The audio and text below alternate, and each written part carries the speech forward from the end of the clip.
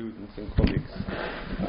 And hopefully we will have an interesting discussion about the topic that I'm going to address. I'm using PowerPoint slides, which for some of you might not be what you're used to. I note among my colleagues in Lund that more and more of the teachers are stopping using PowerPoint technique and starting to write instead on whiteboards and whatnot.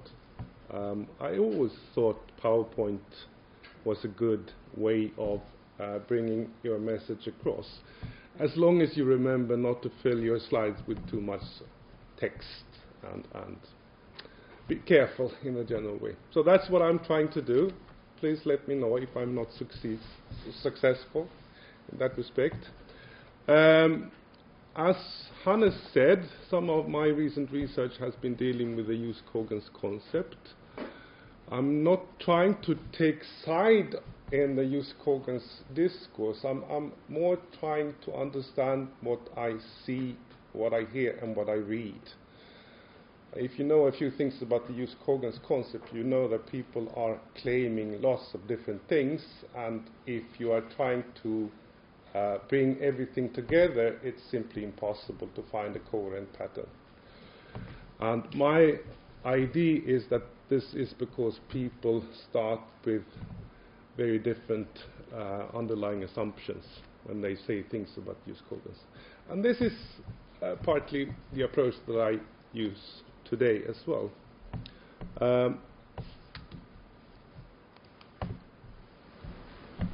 The Hughes-Cogens concept is problematic. I think we can agree on this. And it is problematic because of its functions. And now remember that I talk about the concept of Hughes-Cogens. A concept in international law and in law in general is something that serves a certain function. It serves as a connective in legal reasoning, in inferences from identifying criteria to legal consequences. And of course, identifying criteria in the case of Hughes-Cogens are the properties that lawyers use, or international law uses, to identify a norm as Hughes-Cogens. Legal consequences are what ensues from having classified a norm as Hughes-Cogens. So between the identifying criteria on the one hand, the legal consequences on the other, we have the Hughes-Cogens concept in the middle, which typically helps communicating about Hughes-Cogens issues. But it also helps pinpointing the problem that we are confronting in the Hughes-Cogens debate. What makes the concept problematic is the huge divide that exists between different lawyers' understanding of both of the two categories of elements, both identifying criteria and legal consequences. So that's my starting point. And the question I'm asking myself is, how can we explain this divide? Why is it that people are claiming so many different things? Why is it that some lawyers, those at the two ends, or those at the ends of the scale, so to say, how is it that they are so far apart? If we begin with identifying criteria, I think the answer is not that difficult to see. There's something to be said here about the concept of international law as such. And all of a sudden we are now approaching fundamental issues of legal theory. But I think we can all agree that there is an obvious relationship between a lawyer's idea of the source of the Hughes-Cogens status of a norm and her understanding of identifying criteria. So if you maintain, for example, that the Hughes-Cogens status of norms derived from customary international lawmaking processes, by logical necessity you will have to identify Hughes-Cogens norms through observations of state practice and their opinion use. And this is basically what Article 53 of the Vienna Convention tell you to do. The convention, or the provision, refers to jus cogens norms as norms accepted and recognized as inderogable law by the international community of states. I think this is an implicit reference to the practice of states and their opinion use. In the alternative, you may insist that the jus cogens status of norms derives from the commitment of lawyers to some overarching ideal. This position is quite well represented when it comes to jus cogens, especially in some legal cultures. This ideal might be different depending on what lawyer we are talking about. For some, the ideal is justice. For others, it's legality. For a third group of people, it is the accommodation of the common basic needs of human beings. But there are many other alternatives as well. I'm using these examples just to give you an idea of what I'm talking about. If you take this position, you will identify jus cogens norms based on their efficacy, as you will be contending a norm is jus cogens if the legal consequences tied to that status is necessary to realize the presupposed legal ideal. So a jus cogens norm is jus cogens because it has to be jus cogens in order to realize justice, legality, or whatnot. So much for the identifying criteria. With respect to the legal consequences, I think the answer to the huge divide between lawyers is not that easy to see. Many people would seem to believe that the legal consequences of jus cogens are theory neutral. So they approach the legal consequences in a different way than they approach the identifying criteria. So legal consequences are not, according to many people, dependent on any particular understanding of the concept of law. And that is the exact assumption that I will try to refute. I think no such theory neutrality can be obtained in the case of jus cogens and in the case of the jus cogens debate. So what I will try to argue is that a lawyer's conception of the legal consequences of jus cogens is no less dependent on her understanding of the concept of law than her understanding of identifying criteria.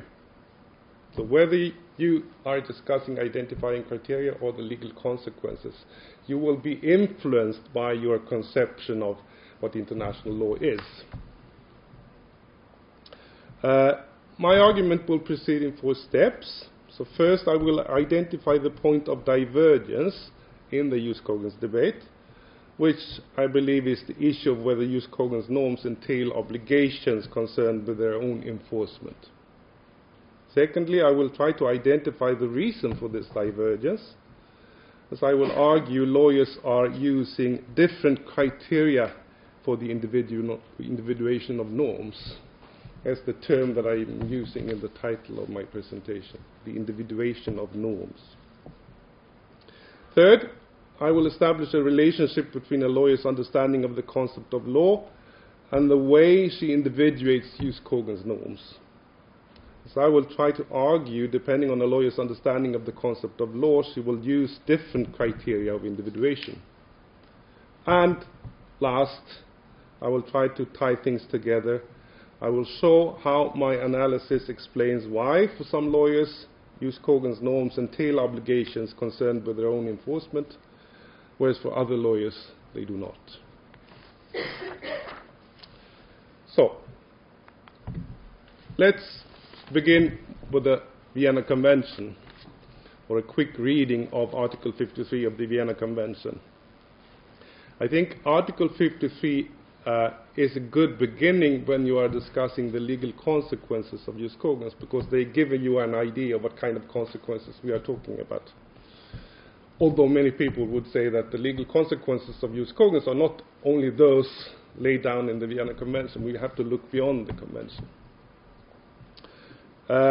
As Article 53 makes apparent, the legal consequences can be divided into 3 separate categories. So first, the conferral of a jus cogens status on a norm brings with it a series of new obligations.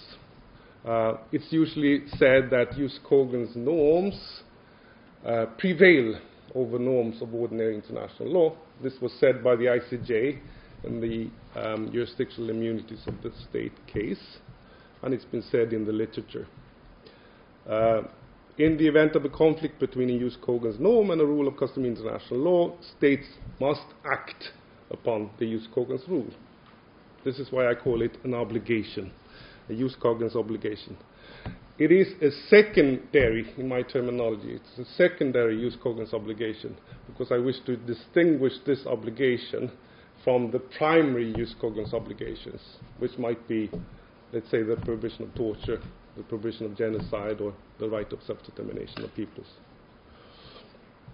Secondly, the conferral of a jus cogens status on a norm has an effect on the lawmaking powers of international lawmakers, states and international organizations, basically. According to Article 53 of the Vienna Convention, if a norm is jus cogens, this norm can be modified only under some certain circumstances or on some certain conditions by the creation of a subsequent norm having the status of jus cogens. So jus cogens norms are modified by a later jus cogens norm. The jus cogens norm cannot be modified by a norm of ordinary international law. This article, I believe, translates into a no competence rule. If a norm is jus cogens, then states have no power to modify it except by the creation of a new jus cogens norm. So it affirms or confirms the fact that states, although they would normally have an unlimited lawmaking power, this lawmaking power has now been reduced to some extent. Third, if the conferral of a jus cogens status on a norm has an effect on the powers of states and international organizations as lawmakers, then it has also a corresponding effect on their legal obligations as legal decision makers. Article 53 provides that if states wish to modify a jus cogens norm and they conclude a treaty for that purpose, then it follows that the treaty is void. Voidness implies the negation of the state of affairs that would have been created by the treaty if it hadn't conflicted with the jus cogens norm. And the state of affairs that would have been created is, of course, the creation of a number of legal obligations. And that's why I think it's apt to say that the legal consequence in this case is a no obligation. So although states would normally be obliged to act as a treaty instructs them to act, they have no longer any such obligation because the treaty conflicts with the jus cogens.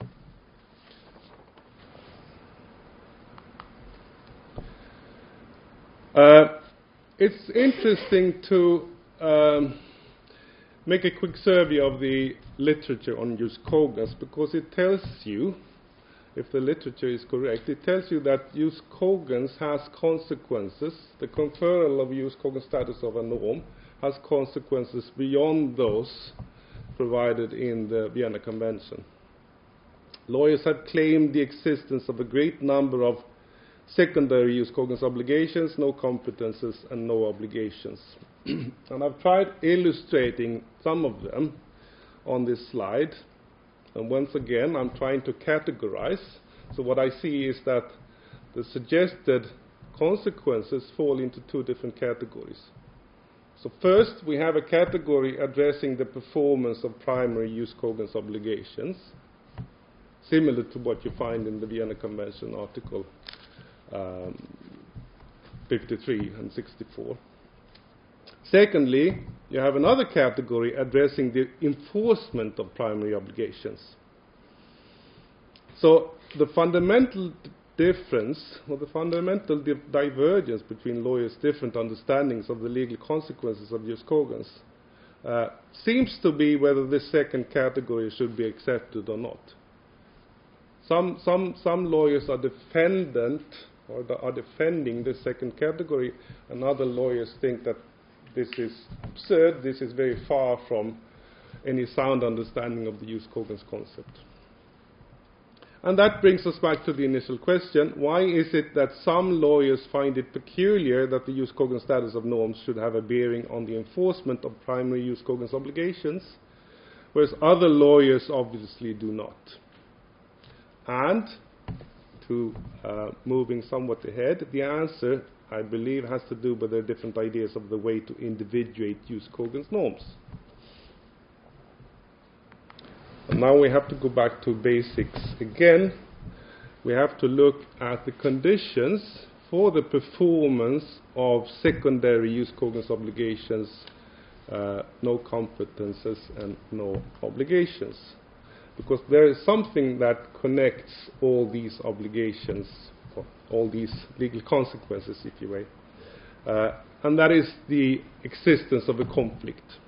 So they are performed on the condition of the existence of a conflict between norms, or more specifically, conflict between a jus cogens norm and the norm of ordinary international law. And this is why we have to deal with the basic concept of a norm. So there has to be a norm conflicting with another norm. And the question is, of course, what is a norm? So dealing with the consequences of jus cogens forces you to engage with one of the more basic issues there are in legal theory. In a way, we can talk about a legal norm as an abstract entity in the lawyer's description of a legal system. This entity may be inscribed on a piece of paper, or we can utter it orally when we speak about the law. But basically and crucially, the norm is analytically separate from its verbal manifestations. And I'm using an example to illustrate this. The example is Article 109, Paragraph 4 of the UN Convention on the Law of the Sea. I think this is an excellent example, and I will tell you why. The reason is that, of course, this provision provides some information about an international norm, but I think we can all agree on the fact that the provision itself gives only half of the norm, or parts of the norm. We need to know more in order to reconstruct the complete norm. Other elements of the norm obviously are provided elsewhere. And most obviously, there are some elements in Article 109, Paragraph 3 that we also have to know things about. There are elements in Article 110. And we have to know a few things about Article 86, which defines the concept of the high seas, and Article 109, Paragraph 2, which defines the concept of unauthorized broadcasting. So all of a sudden, reconstructing the complete norm is not really an easy task. You can't just point to a particular provision in a treaty and say, here's a norm. You have to go beyond that. Some people might react to this understanding of the concept of norm, but I think this example proves my point. If we can agree that Article 109, Paragraph 4 doesn't provide a complete norm, we have also implicitly agreed that a norm is an abstract entity, because without this abstract entity, we wouldn't be able to say that this provision doesn't give the full norm. We are assuming something about the norm which takes us beyond the particular paragraph.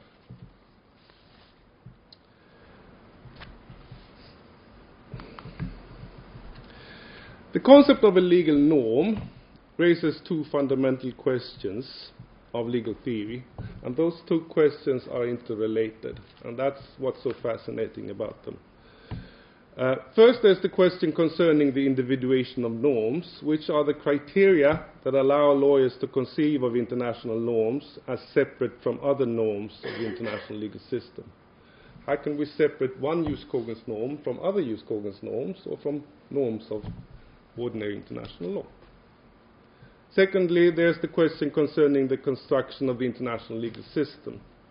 How do individual norms relate to other individual norms, and how do they interact with other possible elements of the international legal system? as I said, the questions are interrelated, meaning that if you answer the one question in a particular way, you're also answering the second question in a particular way.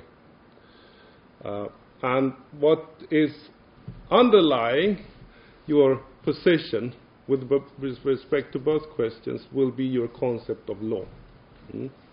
If you have a particular concept of law in mind, you will have a particular idea of the individuation of norms, as you will have a particular idea of how to reconstruct the international legal system. And of course, this whole analysis takes us to the classic division of lawyers into legal positivists and legal idealists. If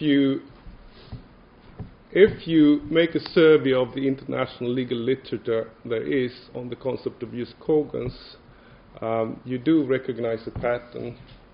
Most of those who engage in the literature are either such as to classify as legal positivists or legal idealists. Sometimes we talk about the third school of law, which is the legal realism, but you don't see a lot of legal realism in the literature about jus cogens, for obvious reasons, I think, because they are obsessed with practice of law.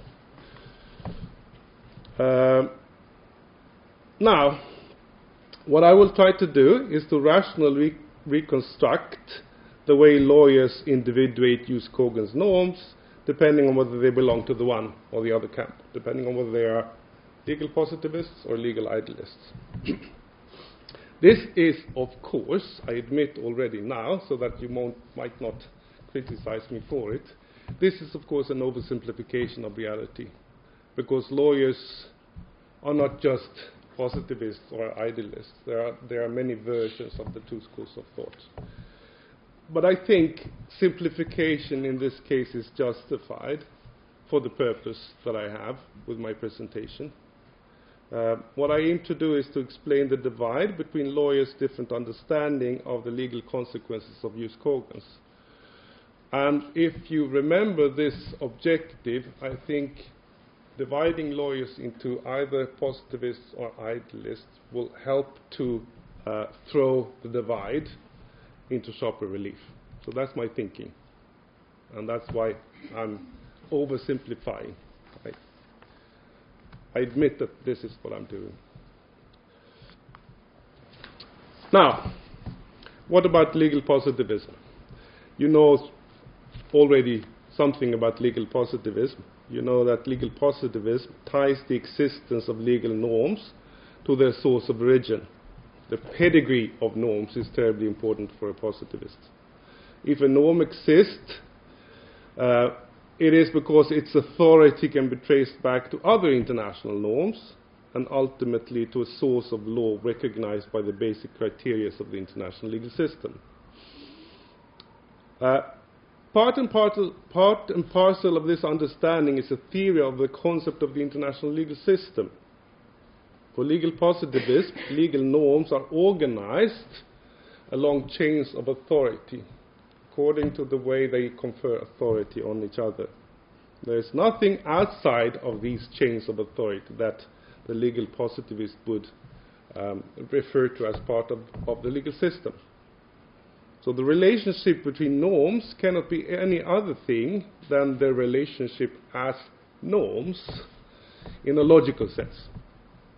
And that is to say that for legal positivism, international law is structured according to principles of deontic logic.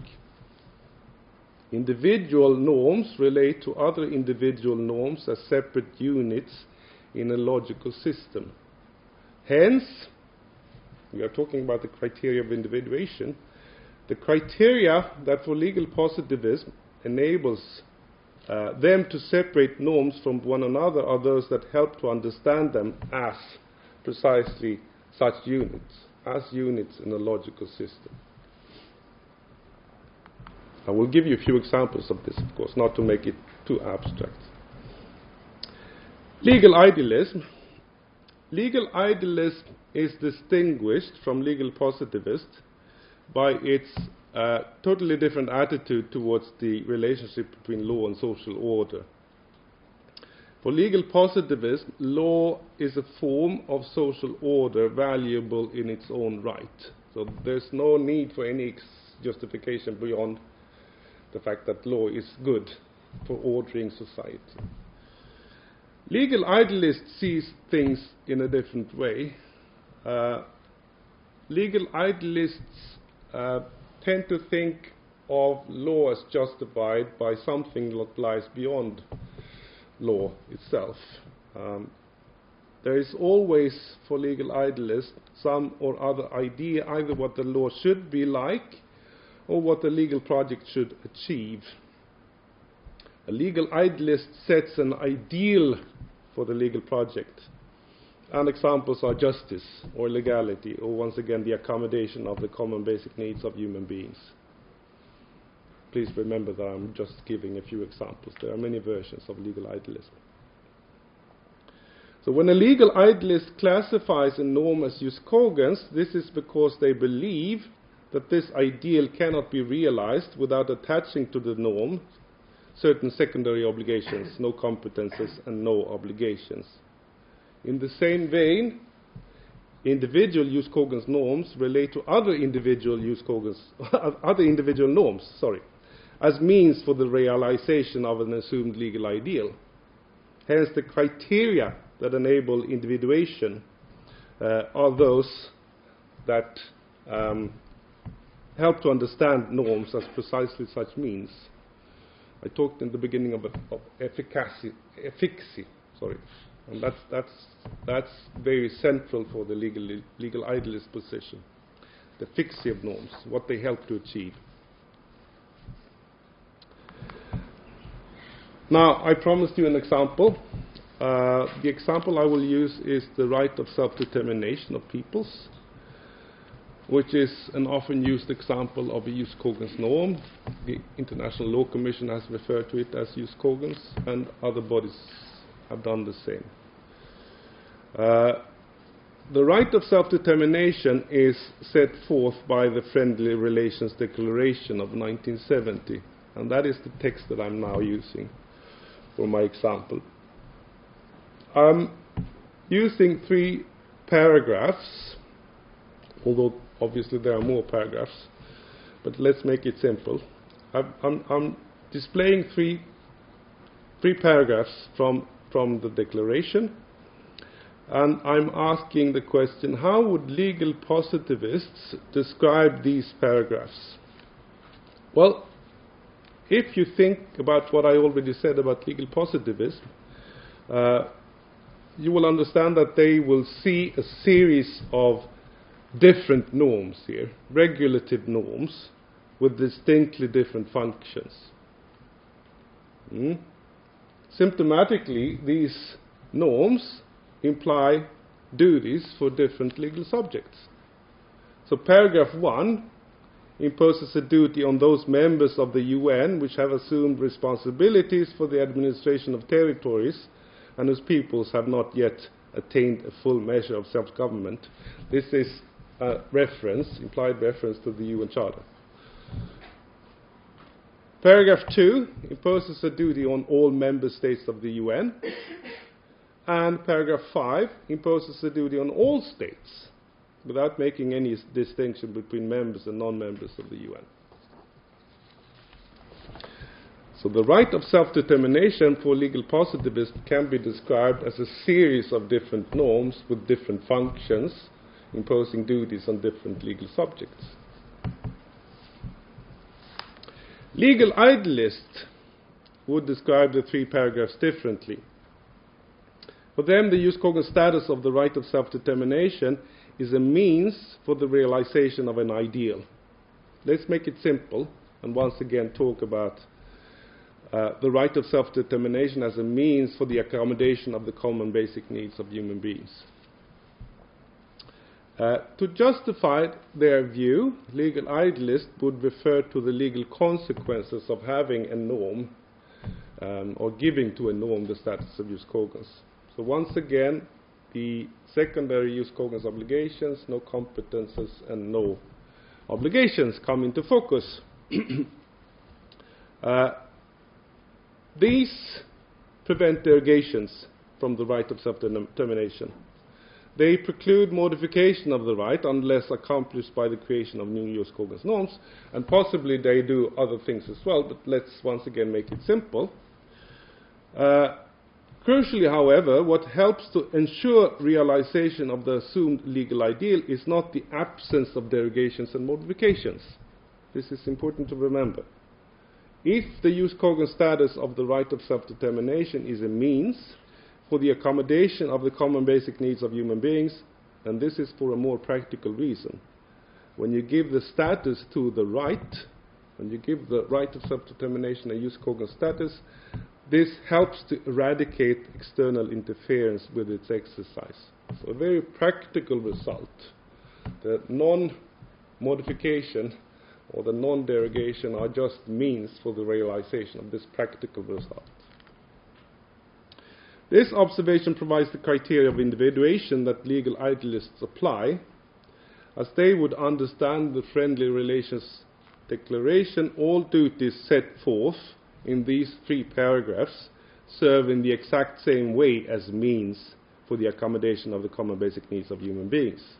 They help to eradicate external interference with the exercise of the right of self-determination.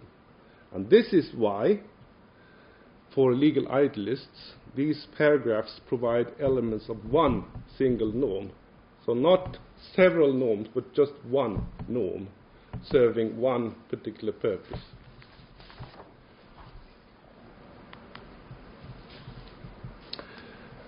This analysis will help to answer my principal question. Why is it that some international lawyers find it peculiar that the Jus-cogens status of norms should have a bearing on the enforcement of primary Jus-cogens obligations, whereas other lawyers obviously do not? Once again, I will try to simplify analysis by giving you another example. And the example I take is an ICJ case. It's the famous jurisdictional immunities of the state case. It's a case I used in several contexts of writing about Jus-cogens. I think most of you are fairly familiar with the case. Yeah? It concerns the jurisdictional immunity of states, and it concerns to some extent also the concept of Jus-cogens, because of the way in which Italy argued. Italy had allowed tort claims to be brought against Germany in Italian courts. These claims originated in violations of IHL committed by German armed forces during their occupation of Italy at the end of the World War II. These violations involved the commission of war crimes. As Italy admitted, Germany would normally be immune against the exercise of jurisdictional immunity in Italian courts. In this case, however, it had no immunity since breaches of Jus-cogens rules were involved, and since Jus-cogens rules prevail over rules of ordinary international law. That was the argument that the Council of Italy brought before the court. The court noted that the argument of Italy assumed the existence of a conflict of norms. It assumed a conflict between the rule of state immunity and the rules of IHL, including the prohibition of war crimes. As the court affirmed, no such conflict existed. Now, Italy had forestalled this pronouncement. In its counter-memorial, it has suggested that focus should be less on the violations of IHL and more on the duty of Germany to redress these violations. As Italy insisted, Germany had not only a Jus-cogens duty to abstain from the perpetration of war crimes, it had also a Jus-cogens duty to make reparations for any such crimes when they were committed. And Italy had a corresponding Jus-cogens duty not to absolve Germany of any liability incurred in respect of war crimes. It's a very skillfully drafted argument, I think, and a very interesting one. But the argument didn't convince the court. As it pronounced, it is difficult to say that international law contains a rule requiring the payment of full compensation to each and every individual victim, as a rule accepted by the international community of states as a whole as one from which no derogation is permitted. Whatever we think about the rule that Italy is trying to bring to the proceedings, this rule doesn't have the status of jus cogens. This is what the court is saying. And I would like to think that this position of the court is a typical position of a legal positivist, and this is perhaps not surprising. The legal positivist position is the position that the court is expected to take by international lawyers in general. For legal positivism, the criteria that enable lawyers to separate norms from one another are those that help to understand them as separate units in a logical system. Let's assume that there is a general duty of states not to absolve other states of any liability incurred in respect of war crimes.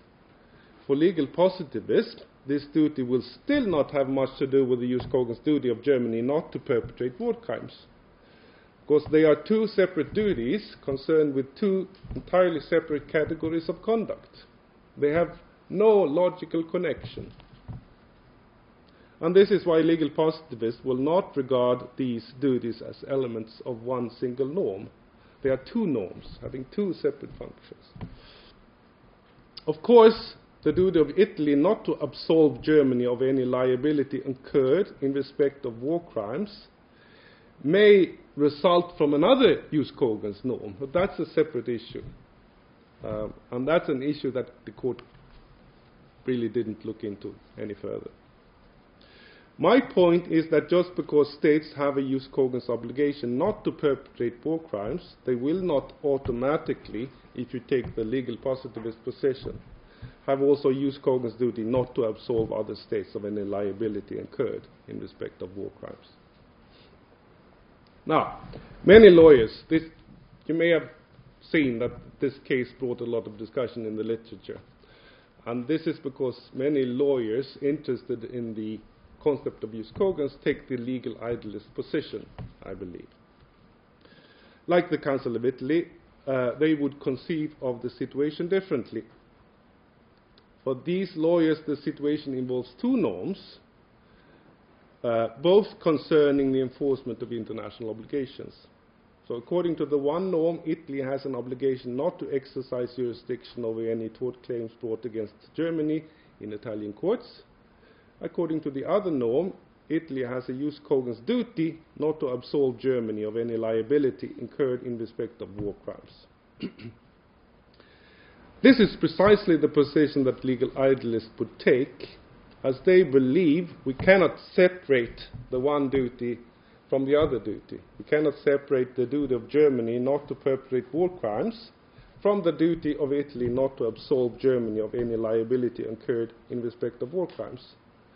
If the duty of Germany not to perpetrate war crimes is jus cogens, so is the other obligation, because they are all one. We're not talking about several norms here, we're talking about one single norm.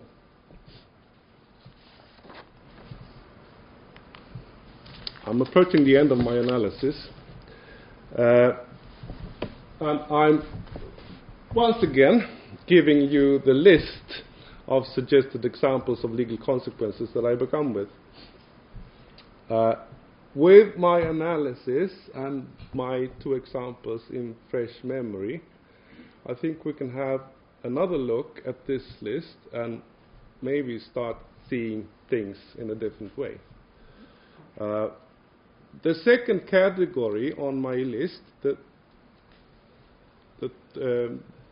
fourth, fifth, and sixth example, are concerned with the enforcement of primary jus cogens obligations. This category is similar to the alleged duty of Italy not to absolve Germany of any liability incurred in respect of war crimes. Unlike the first category, this category does not address the same conduct as the primary jus cogens obligations. In the case of the first example, or the fourth, rather, the first example of the second category, torture is an entirely different matter than the extradition of alleged perpetrators of torture. We're talking about two separate conducts, or categories of conduct. And that's why legal positivists will refuse to accept that the legal consequences of jus cogens may be anything like those of the second category. No obligations concerning the enforcement of a primary jus cogens obligation can derive from the same norm as the primary jus cogens obligation itself. Legal idealism sees things differently. For them, no functional distinction can be made between the primary jus cogens obligations and the secondary jus cogens obligations, no competences and no obligations. If there is an obligation of a state to extradite alleged perpetrators of torture, this obligation has the same function as the prohibition of torture itself, namely the eradication of torture. So there's this very practical result, which is to some extent served by both obligations, or both sets of obligations. And this is why legal idealists would conceive of primary and secondary jus cogens obligations, no competences and no obligations, as derived in all cases from the same international norm. If the prohibition of torture is jus cogens, then every norm addressing the enforcement of the primary jus cogens obligation are part and parcel of the same norm, so to say. So they're all one. Phrased in the context of the example of torture, once again, and the suggested obligation of states to extradite and alleged perpetrators of torture, legal positivists would say that two norms are involved. The one norm imposes an obligation to abstain from the perpetration of torture. The other norm imposes an obligation to extradite alleged perpetrators of torture. So functionally, they are distinct. For legal idealists, there is only one norm, doing all the same thing at the same time. And this is why you have this huge difference. That's basically all I intend to cover. Thank you for listening. Thank you very much.